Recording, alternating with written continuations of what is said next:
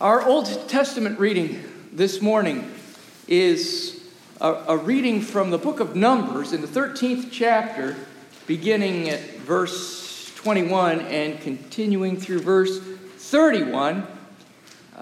This is the story, or this account takes place as part of a larger story when the Israelites were out of Egypt. They had been on their way in the Exodus toward the promised land.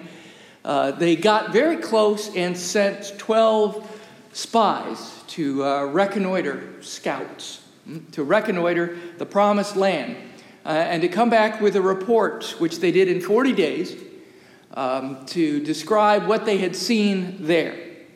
Again, I invite you to listen for a word from the Lord as it is there written. So they, the scouts, went up and explored the land from the desert of Zin as far as Rehoboth toward Lebo-Hamath. They went up through the Negev and came to Hebron, where Ahima, Sheshai, and Talmai, the descendants of Anak, lived. Hebron had been built 7 years before Zoan in Egypt. When they reached the valley of Eshcol, they cut off a branch bearing a single cluster of grapes.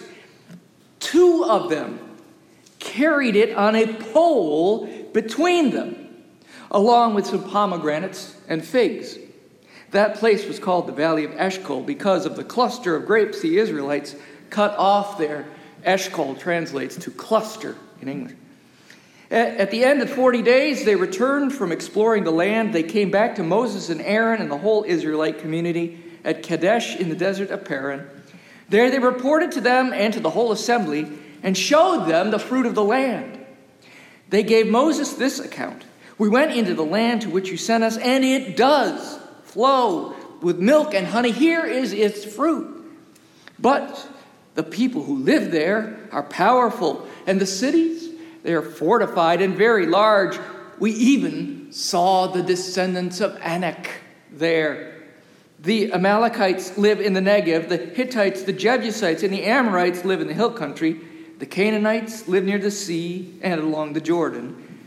Then Caleb, one of the 12 who was sent, silenced the people before Moses and said, "We should go up and take possession of the land, for we can certainly do it." But the men who had gone up with him said, "We can't attack these people. They are stronger than we are." Here ends this reading from God's holy word. Our New Testament reading for this morning is a rather lengthy parable that Jesus is teaching in the Gospel according to Matthew. In the 25th chapter, we'll find it beginning at verse 14 and continuing through verse 30. Again, I invite you to listen for an extended word from the Lord as it is there written. "For it is if a man going on a journey summoned his slaves and entrusted his property to them. To one he gave 5 talents, to another 2, to another 1, to each according to his ability. Then he went away. The one who had received the 5 talents went off at once and traded with them and made 5 more talents. In the same way, the one who had the 2 talents made 2 more talents. But the one who had received the 1 talent went off and dug a hole in the ground and hid his master's money. After a long time, the master of those slaves came and settled accounts with them. Then the one who had received the 5 talents came forward, bringing 5 more talents, saying, 'Master, you handed over to me 5 talents. See, I have made you 5 more talents.' His master said to him, 'Well done, good and trustworthy slave. You have been trustworthy in a few things. I will put you in charge of many things. Enter into the joy of your master.' And the one with the 2 talents also came forward, saying, 'Master, you handed over to me 2 talents. See, I have made 2 more talents.' His master said to him, 'Well done, good and trustworthy slave. You have been trustworthy in a few things. I will put you in charge of many things. Enter into the joy of your master.' Then the one who had received the 1 talent also came forward, saying, 'Master, I knew that you were a harsh man, reaping where you did not sow and gathering where you did not scatter seed. So I was afraid, and I went and hid your talent in the ground. Here, you have what is yours." But his master replied, "You wicked and lazy slave, you knew, did you, that I reap where I do not sow and gather where I did not scatter? Then you ought to have invested my money with the bankers. On my return, I would have received what was my own with interest. So take the talent from him and give it to the one with the 10 talents. For to all those who have, more will be given, and they will have an abundance. But from those who have nothing, even what they have will be taken away. As for this worthless slave, throw him into the outer darkness, where there will be weeping and gnashing of teeth." Here ends this reading from God's holy word. The lectionary appointed gospel reading for this morning is one that is probably one of the more familiar from all of the gospel according to Matthew. It relates the story of 3 separate servants, all in service to the same master, a fellow who is at this point in the story fixing to go off on a journey, one that's going to take him away for, well, quite a while. And while he's away, he has jobs that he entrusts his people to look after.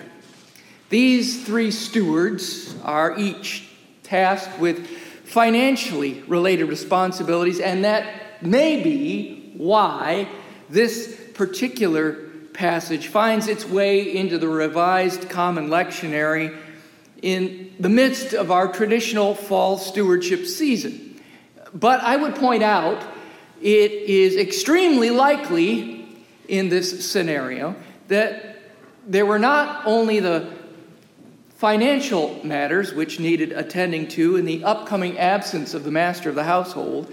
We're not given the details on all that other stuff, but one can imagine that there was plenty of work that had to be done on the part of the other servants who were part of the household of this master, which didn't involve money. There are a wide variety of jobs that he had to delegate to his slaves, his servants, his stewards, those who are in his service. The ones described in this text just happen all to revolve around monetary treasure, but they could just as easily have revolved around any number of other essential services that had to take place to keep the household running in his absence. The point is, when one thinks of the responsibility that has been assigned to these servants of the master, we are well aware that it is not just the gold and silver that is the concern of the head of the household as he leaves, so as each of us has been uniquely equipped and gifted by our Lord, our Master, who has then called us to utilize these gifts and talents in his divine service. They don't all revolve around money. But celebrating the wide array of abilities and the realization of our potential for service in and through the body of Christ, that is what this Stewardship Sunday is all about. So let's consider these 3 servants who are featured in this morning's gospel text. At the start, all 3 have presumably been identified as having some level of mastery of things financial related. That's why they were selected for this service.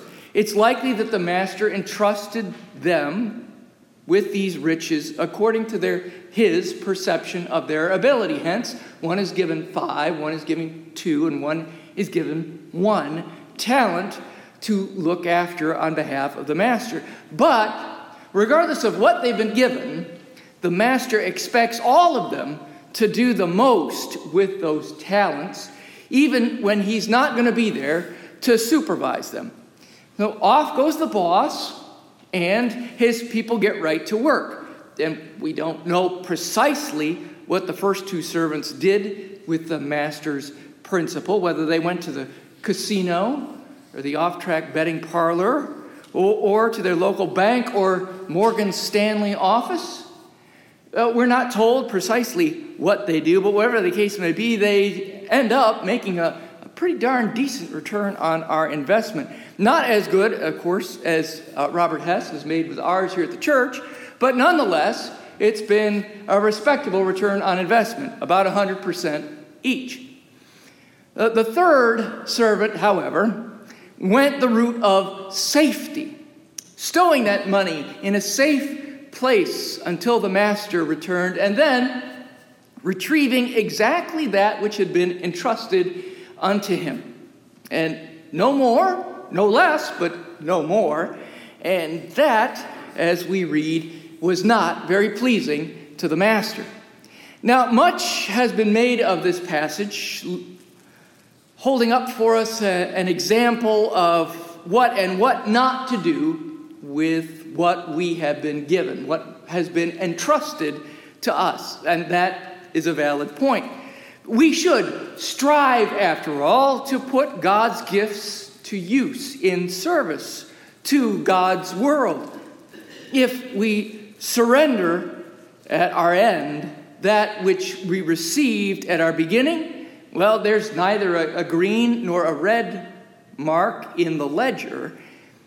And I have to believe that we were made for a great deal more than just breaking even. That's why in Genesis, we, among all the creatures, were named as caretakers for God's good creation. He entrusted it all to us, figuring that we could be those who would bring about the most fruits from what was supplied. He could have easily, just as easily, have chosen any one of his creatures for this task, but he assigned us, and that's probably because he had faith in us to act as his servants. There are times when we do live into the role for which we were created, and then there are those times when we shirk our responsibilities and we take another path. Sometimes this is on account of our desire to put ourselves before that work which God has for us, and sometimes it's simply on account of our sheer laziness. But in the gospel reading, the excuse that is given by the third servant is one of fear of the master. He claims that he knows the nature of his master, and it paints an unflattering picture of the man as kind of a malevolent tyrant. He's worried that he will be harshly judged were he not able to account for every bit that was signed over to him upon the master's departure. It seems that it was this perception that the servant had of his master, more than anything else, that set him off when he returned to settle his accounts. "You knew," the master says to him, "you knew, did you, all about the kind of master I am?" So how do our perceptions of our master color our responses to that he has invited us to do for him? If your view is of a rather wrathful and vengeful being who enjoys smiting his enemies and has given us a set of rules that are hard to live by, commands that trip us up at every turn and make our lives into an exercise in watching out for the landmines that litter the paths of all our comings and goings, if that then is your understanding of who God is, then you are likely to be reluctant to engage in any sort of activity which might cause offense, thus engendering an outburst from the Almighty. Now, I know there are folks who hold such an opinion of God, and I've known some of them personally. And honestly, I pity such folks, and my prayer is they will come to know that the Lord is just, yes, but the Lord also is merciful, and this is the account that we have of God throughout the scriptural account. If we read the Bible from the beginning of Genesis to the end of Revelation, we can't help but see these two natures interspersed, intertwined. This is the way our God acts in our best interest. He loves us that much. Yes, there are places, there are times when God brings chastisement upon his people for our transgressions. He knows that we need to be taught a lesson. He's not afraid to teach us a lesson. Sometimes it's a hard lesson, but one that we must learn. He is a just God, after all. But there is also much ink spilled in the biblical record which reveal to us the forgiving and merciful, graceful aspects of this God. And 300 times and more, we are told by and of this God, fear not. Fear not, for he is for us, not against us. And when we come to accept the truth of that, this truth, we are free from fear. We are free from trepidation, and we are free for service. Free to be like those first two servants in our Markan parable, who took what they had received from the hand of their master and multiplied their gifts in return. If we are to be faithful servants who give back to our master the fruits of our labors here on earth, we then need to be dedicated wholeheartedly to that cause.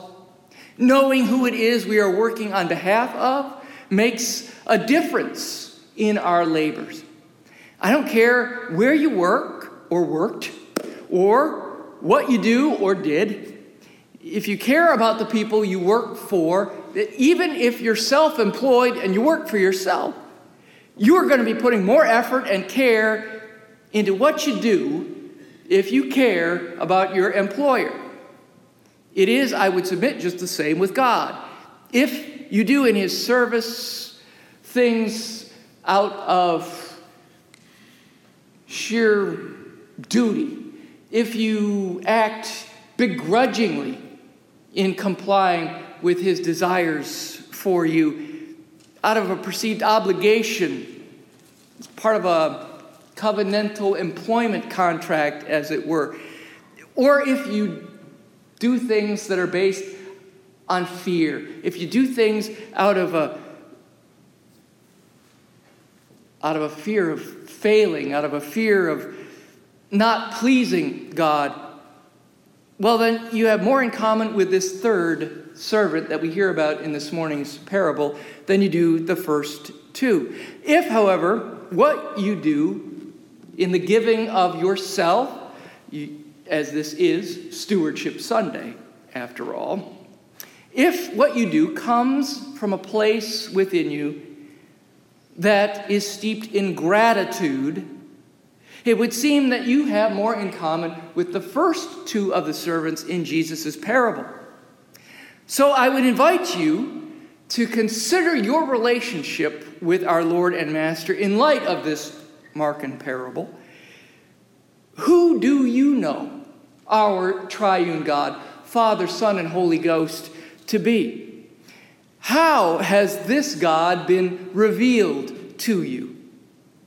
This is not only an important question for Christians to consider through their journey of faith, but I think it's a particularly keen question for individuals to consider when they are discerning ways to respond to this knowledge in a season of stewardship. And I think also that it is providentially a particularly keen question for this congregation corporately to be addressing as we are in the season of prayer and discernment concerning the future reformation of the church, which this very same God may be leading us into. In this season, then, may we be deliberately, prayerfully, considering what the Lord has done for us, forming us from the very dust of the earth, subjecting his entire good creation to our dominion, calling for himself a people to be blessed and in turn to be a blessing. How he has freed his people from their captivity, how he has brought them out of their exile, how he has made covenant to be their God and has stood by his covenant promises throughout generations.